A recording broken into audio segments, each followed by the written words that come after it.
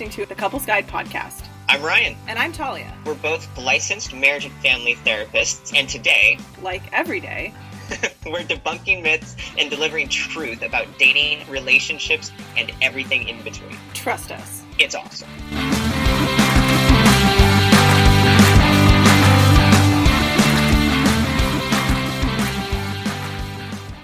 Episode 81. Jeez Louise. 81? Is it 81, yeah. Yeah. We've been doing this for what, 3 years now? Yeah. Thank you, all you listeners who've been with us from the beginning. I wonder how many of you have actually stuck with us from the beginning. So, but a big shout out for 81. Yes. We are very ironic. I know, because we're talking about. I was trying to bridge that. Yeah. God, you're gone. It's people sticking with our relationship. Yes. Podcasters, listener. Yes. So our question today is from my Instagram Q&A, and the person who messaged in is a girl, and she asked, how do you know if the person, how do you know if they're the one? The one. Dun, dun, dun. Life forever human partner, yes. The one. So episode 81 is, how do you know if they are the one? Wonderful question. How many one puns do you think we can get into this episode? I will get 0 in and you will get 101 in, I'm sure. Oh, I got one, sort of. I know that's a pun, but your brain will definitely get more of those. Be true, yes. Yeah. Why don't you kick us off, Talia? Because you shared before we started recording, you've got a couple of cool notes. I definitely have some ideas about this. How do you know if they are the one? But where would you answer this listener question? So I am going to, as I typically do with my clients, that's not what the answer I wanted. I'm like, well, that's the answer you're going to get. I don't think there is only one. Is that what, yeah. Yes. So funny. Okay, we have to say this to the listeners. So right before we started recording, I told Talia, I was like, "Oh, you take this because I have kind of a different take on this I'm curious what you think about it, but I'll just say it and we'll genuinely talk about it during the episode." And the first thing you lead with is exactly that. Yeah, basically blowing up the premise that there is the one. But I'll talk about my parts in a second, of course. Yeah. But I love that your brain thinks this way. On the same wavelength. I have multiple notes. We can dive into it. But what I wrote in prep for this, because I was going to answer it on Instagram, I'm like, no, this needs a whole episode because it's a very, nuanced topic. I wrote, and I've written this when I've given maid of honor speeches at weddings too, and in vows. I think you meet multiple versions of yourself and whoever your partner is in your lifetime. And if you can grow together, you're able to fall in love again and again. That also supports the premise that even if it is one person that you're with long-term, there's the one in multiple different versions of who they are, right? Are they the one when you become parents together? Are they the one when you go through hardship? It's far more nuanced than I think just, it's the one. And that notion, I believe, comes from mostly older scripts in society, different movies or media that we've consumed to get to this point. It was easier back in the day, and especially in a westernized society, to have the one. You met when you were in high school, they lavaliered you, they put the pin on the Letterman jacket, and you were dating, and very 1950s, of them. And that was it. And you dated, and there was really no other person. It's not that infidelity didn't exist or that divorce didn't exist, but it definitely wasn't as common for a multitude of social reasons or romantic and, actual feelings reasons. Yeah. But it was different. Finding the one back then also was largely different because your lifespan was much different. And there was social pressure, and nobody likes to be the outcast, really. So why would you want to be the social pariah who isn't married or didn't find the one? And the world was smaller. I mean, as in we weren't globalized. We didn't have dating apps where you can literally talk to any single person in your town, and towns were also smaller. Yeah, exactly. Yeah. So it really was choices were much more limited. And you made it, I think there's also a different work ethic and relationship ethic that existed back then, still does in some threads today. You made it work. Mm-hmm. There was not as many, even if you had imagined there were other opportunities for other people, if you were not happy in a relationship, the sheer process of like, then I got to do this, and I got to do the social stigma, then I have to date again. And then a lot of that times that stops people from breaking up or divorce, because they're just like, yeah, I don't want to put in all that effort. Like, I'd rather stay and make this work and figure out how to work through this, because clearly at one point I chose this person, versus, oh, let me just go find another one to date. That I joke, and my brother hates when I joke about this when we talk about dating, but and I'm like, well, settling is always an option. He's like, that's not helpful. I'm like, but it's true. Whether or not it's helpful, it is an accurate statement. You could find anyone. You have to be more specific on who the one is. And I think that's what this person is asking. And like, it's, how do you know they're the one? That's what I'm going to like focus on today, but giving context back behind this concept of the one. It's wonderful if you can find a person and have that, but realistically speaking, with how different the financial landscape is for female financial independence, workplace, people are having children later, people are getting married later or not at all. The world looks so remarkably different. It doesn't mean those still threads of those relationship and work ethic can't be the same, of like, we're going to stick this out. I didn't get married to get divorced. I want to be in this with you, or figure out if this is the person for me. And I'm going to give it a good amount of time to decide that, unless there's obvious, which we've talked about ad nauseum, red flags or deal breakers that come up in the meantime, where you're like, fundamentally, I don't want you to be the one. Barring that, you're going to meet multiple different versions of the person you're with in their lifetime. You have to put yourself to task to fall in love again and again and relearn each other at those stages. So you can have 5 ones in one person, or you don't marry or commit to those, let's say 4 or 5 different people you date. And at each chapter of your life, they are the one for you at the time. And I think that it's this message that we're aligned on is countering that cultural fantasy of a singular soulmate. And it's more about, no, there's a lot of people you can connect deeply. You can have multiple soulmates, shall we say. I know for some people that language is charged. Well, if that's charged for you, that's what I'm asking you to evaluate and go, wait a second. Is this narrative that you find that one human on the earth that's just for you and no one else, is that really useful as a starting point? And I'm saying, and I think part of what you're saying that we align on is like, no, that's not super useful.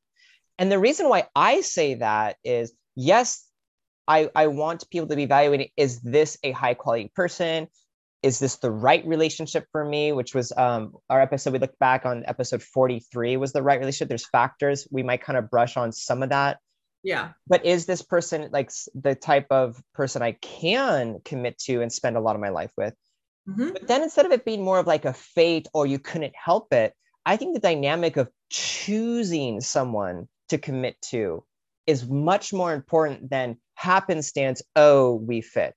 And that choice, I talk about all the time, the willingness to put effort into relationship, the willingness to make commitment, it has to be done over and over again. I think that relates to your idea of you will be maybe in the same relationship, finding the one 5 different times, who you are at different stages as you grow together and go, oh, there's that. Because as you and your partner, if you've committed to them, are both being human, which means you're growing and changing, everyone does it, then there is going to be these moments each time of going, but you're the one I've chosen, and I'm going to continue to reestablish that commitment. That's why relationships take work. I just want to share, like, I don't think this, at least for me, maybe you got this at some point in some of your research or learning or something. This wasn't ever trained in me that this is what the case is. This comes from my professional experience, but it doesn't necessarily say like, hey, therapists are taught that this is the way it goes. I have to own, like, some of this is part of my understanding, but it came from my professional experience of, I came from culture saying, I want to find the one. Like, that was me, Ryan, wanting to find my one and only forever human. And then as I became a therapist and specialized in couples, realized, wait a second, it isn't as, fantastical and black and white as we found the one and everything's done. It's no.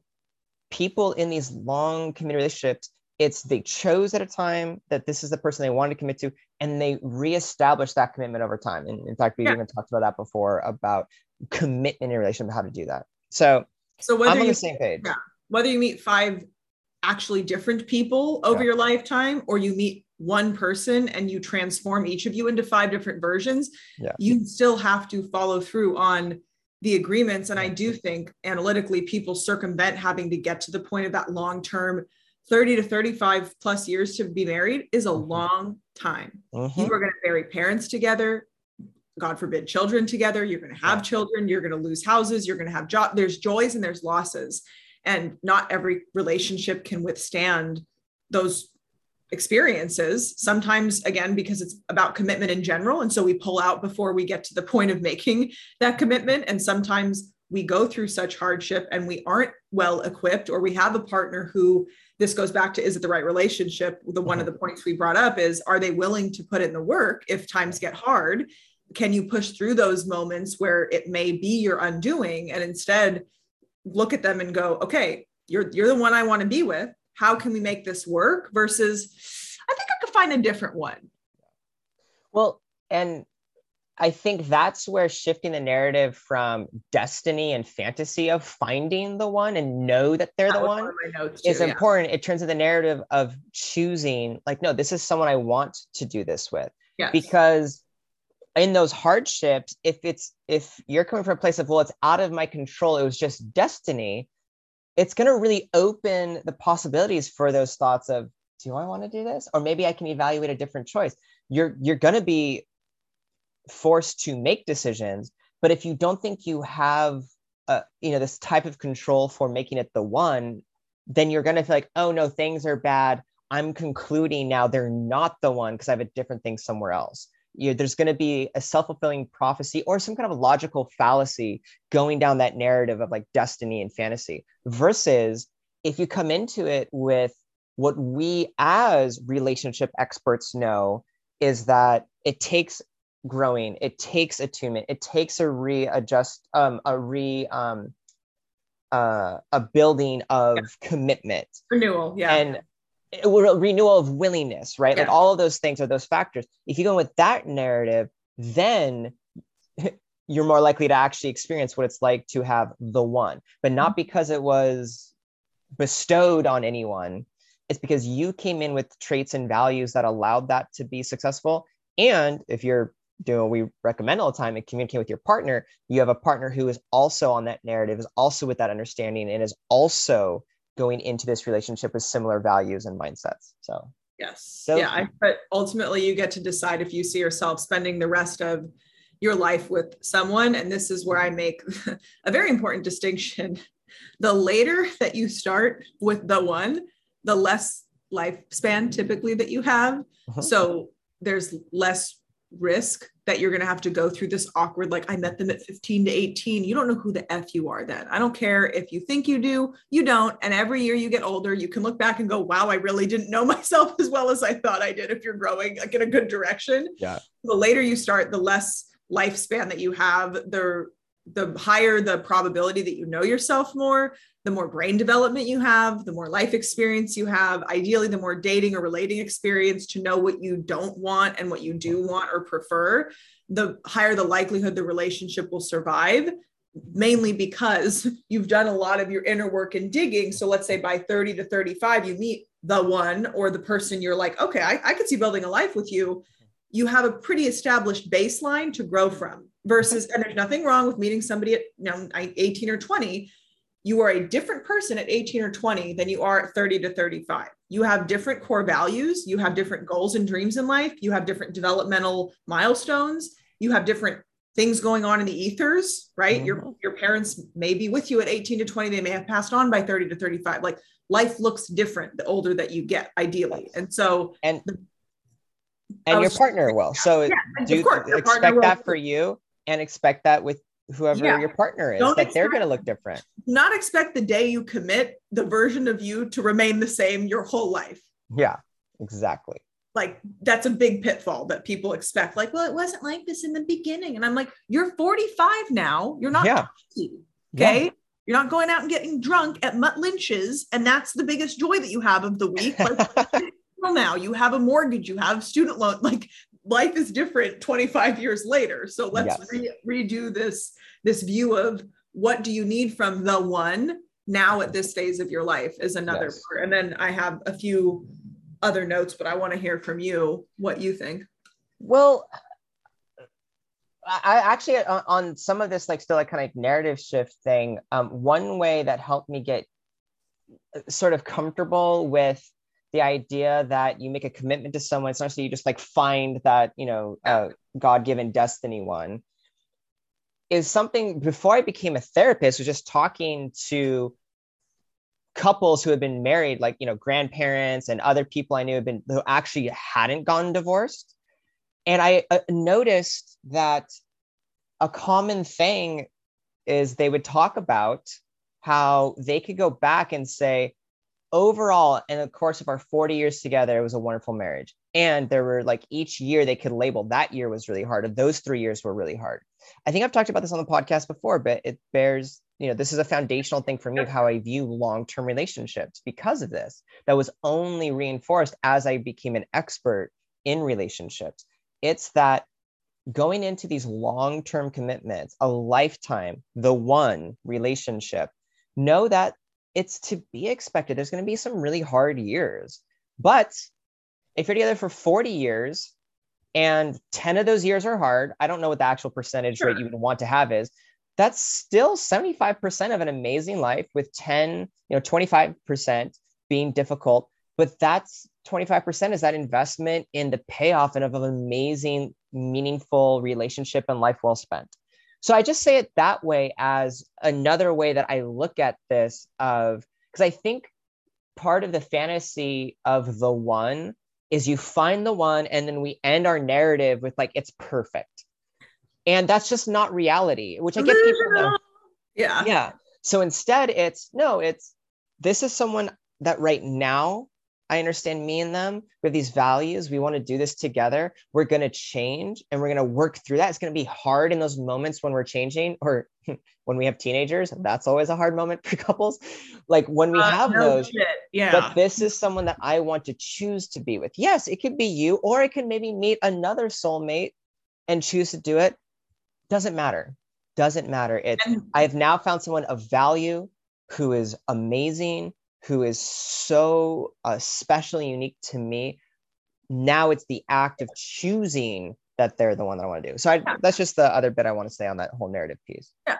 So I wrote, I think those are good points too, because you're going to have conflict and disagreements no matter who you partner with. That's just the nature of I like to say, like, two human beings building a life together.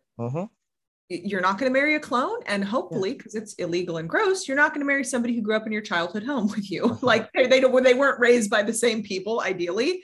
And if they were, like, I'm not saying to go for incest, obviously, but I'm saying even if you were raised, we see this with siblings, they have remarkably different accounts of what their upbringing was like. So even if you married like a childhood friend, let's say, who you're very familiar with, and they went to the same school, same family type, whatever, you're still going to have nuanced differences in that type of person and relationship. And so there's something to be said for finding a person who is raised similarly to you and has similar life experiences in the positive, healthy camp and direction, overlapping core values, as we've talked about before.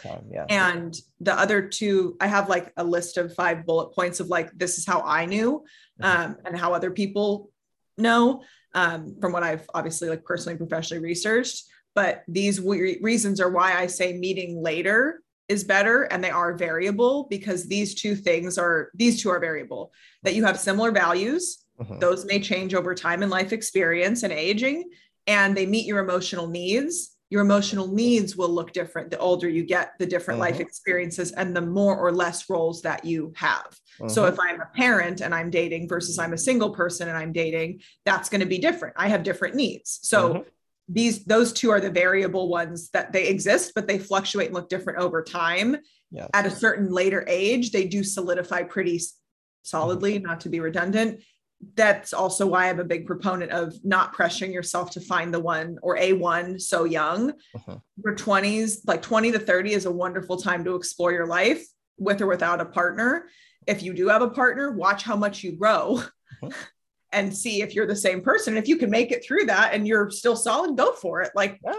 Go for it. So I have a few things that I will add that helped like when I did my own checklist, like if you can get past that 18 to 24 months, like we've talked about, and go from more of a limerence to like a companionate love, and you're looking at that person like, oh, this is who you are. Okay. All right, here we are. Let's do this. Right. Like if you can look at them and be like, I still pick you and I choose you, knowing all that I know about you, that's a huge green flag that you have found the one or a one that you would be with. You catch yourself not projecting onto them or not fighting with them and as much. And if you are having a fight or a conflict, you realize that the goal of you having a conflict is connecting subversively, and it's you trying to get your emotional needs met, and you're frustrated because they're not being met, versus you seeing your partner as the problem, an asshole, whatever label you want to give it. So those are like the first two notes, is that you can get past that clinically significant hormonal shift and change and landscape change in the relationship and still like each other and love each other on the other side, as well as while you're getting to that point, if you are projecting, which we all do, if you are projecting onto them, you catch yourself and you go, whoa, I just saw you as my dad for a second. That's weird. Or I thought of you as my ex-boyfriend. That's weird. Like, let's try this again. And if you are noticing that you're having a conflict, how quickly can you look at them and go, I don't want to do this with you. I want to get to a point of closeness. Like, how can we not fight and be mean and use name calling or any of the other ineffective communications? How can we get to a common ground and make that the goal of, if you have conflict, because you will, you're two people building one life. So those are my first two. What do you think? To me, coming into like this kind of bullet point, it goes to, first of all, do I trust this person? Okay, duh. What does that mean? That's why to do the whole narrative of what I mean by like against the point of the one, but actually to making commitment and choices to it. Right. It's, oh, do I trust that this is a person that will be a partner with me in this? Right. And can I, and then not just do I trust that, but can I talk about my trust? Can I talk about my trust and my fears? And can they be there with me? And I think that actually relates to some of what you're talking about of these initial points of conflict, of emotional needs, of values. All of that is, do I trust that in this moment I can be with this person, express all of this and have that? Because if that feels strong enough, that there's at least that foundation, which is why we talk about trust as one of the pillars of relationship, that can go, cool, then I can also trust that this is someone I can invest in and they'll invest in me and move forward. So it's always like a big thing for me. If I'm thinking though, again, to another bullet point of how do I know if they are the one or a one that's in this choice of commitment and stuff, I start also just thinking about, in the moment, chemistry. And I don't mean sexual chemistry. I'm with you on the whole, as we always talk about, we talked about chemistry specifically before.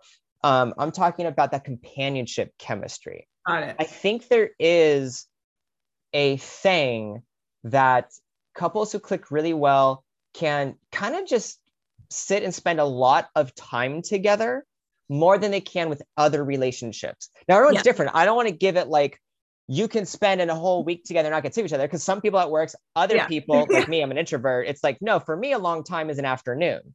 But the point is, you can kind of get a sense of our chemistry is such where, for whatever reason, post the sexual chemistry, though that's fun and exciting, I'm not saying it's a bad thing, but post that, you can still just feel very good spending like time together, whether it's silent time, that kind of beautiful intimacy of like you're in a car driving, you don't have to say anything, or you're hanging out, you're like, hey, let's go on date night, and then you go over and you're together, you get together, and then you realize like, wait, it's been 3 hours, we haven't left, we've just been sitting here talking. There's just examples. I mean, every relationship's different. I'm not saying those have to happen. But my point is, there's this chemistry piece of, wow, something has clicked when we've gone to that. And that's not necessarily, it's special, but back to the narrative thing, it's not unique. It doesn't mean that's the only person you could have that with. But the point is like, wow, this is cool. This is someone where we have a bonding of our connection, our soul, or whatever. That's really cool. Like, I see that being someone to commit to. And if throughout a 20, 40-year marriage, those things will change. You won't be able to do that always, but it gives you that template of, remember when we could just sit and always spend time together? Let's get back to it. Let's talk about what our needs are that aren't there, and let's work together to get there. So those are like my first two that I think are really big on knowing, evaluating like, hey, is this a commitment to someone I want to make that commitment to being the one? Yes. And then my next few before we call a pause, I think, for the combo for today, that sacrifice and compromise feel similar because it's towards a greater union. And it doesn't mean I'm the only one ever compromising or sacrificing for the other person.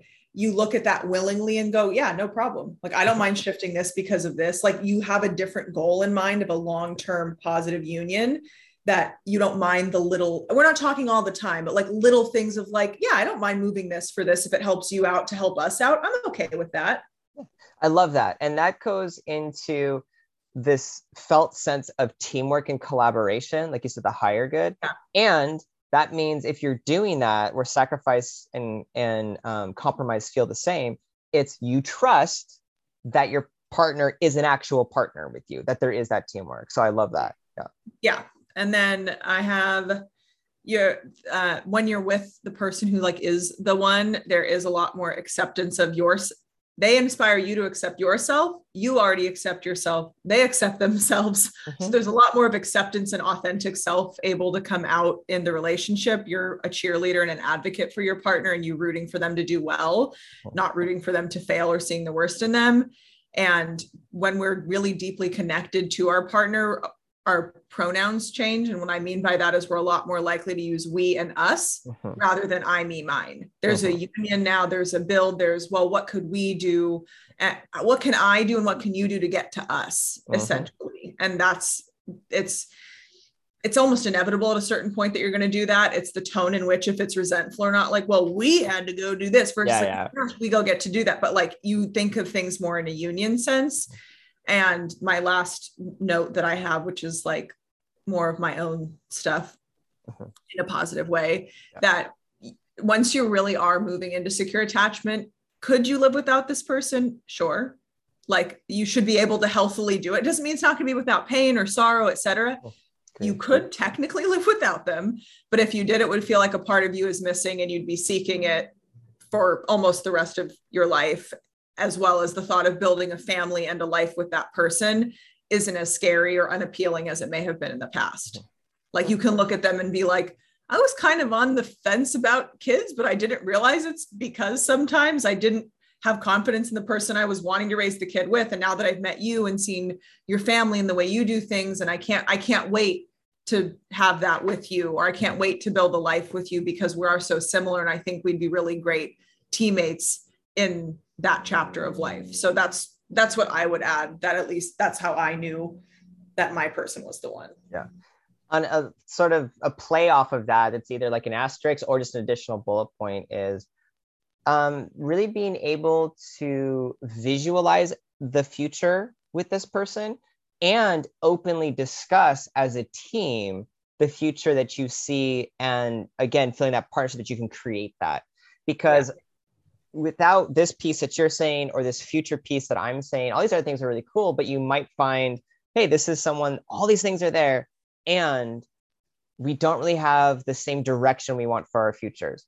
I do want to say though, I hope that is in nuanced form people are taking that. I don't think it's super useful to say we have to have the like super specific, rigid structure goals. Definitely not. Because you don't know what the future is going to be. Part of it is balancing. We have a future general goal, and do I have the future vision that no matter what we can't predict, this is a person I see a future with. So if I get in a car accident and I lose, let's say, an appendage or something, right? Like something major, big changes life. We didn't plan that in our future.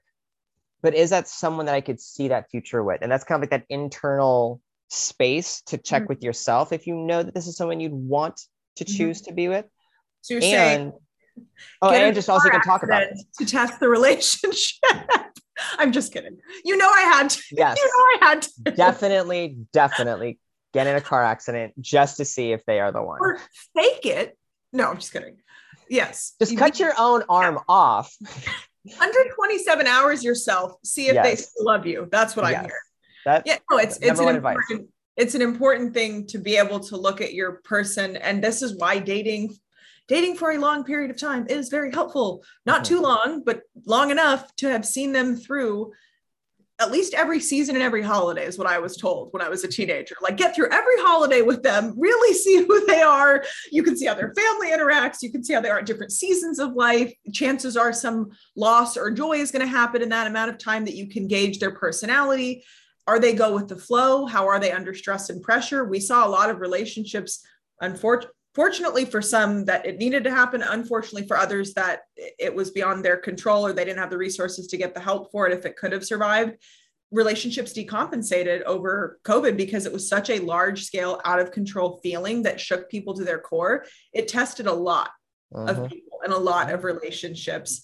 And we, aside from a global pandemic, we get these tests early and often in the relationship, but we're so enthused with the person, sometimes we're blind to it. Like, we do get data in the beginning that we ignore or rewrite to better serve our narrative that we hope the person to be. And twofold into that, the second fold is we have these opportunities for this person to show us who they are and show their character under those times. Those pivotal points are what you can choose to look at the person and go, yeah, they are the one. Do they handle me when I freak out and I'm stressed at work? Do they snap at me when I'm hangry? Do they know at this point to just have dinner on the table, which is where I'm at with my guy? Like, there's things that I know he is the one, and there's no doubt in my mind of that, because he cares for me in ways that I care for myself, that I was able to ask for help with. And he was 100% on board and was like, yeah, anything else you need. Like, that's the level of willingness and on boardness that I need in a marriage, or the person I'm going to spend the rest of my life with. Yeah.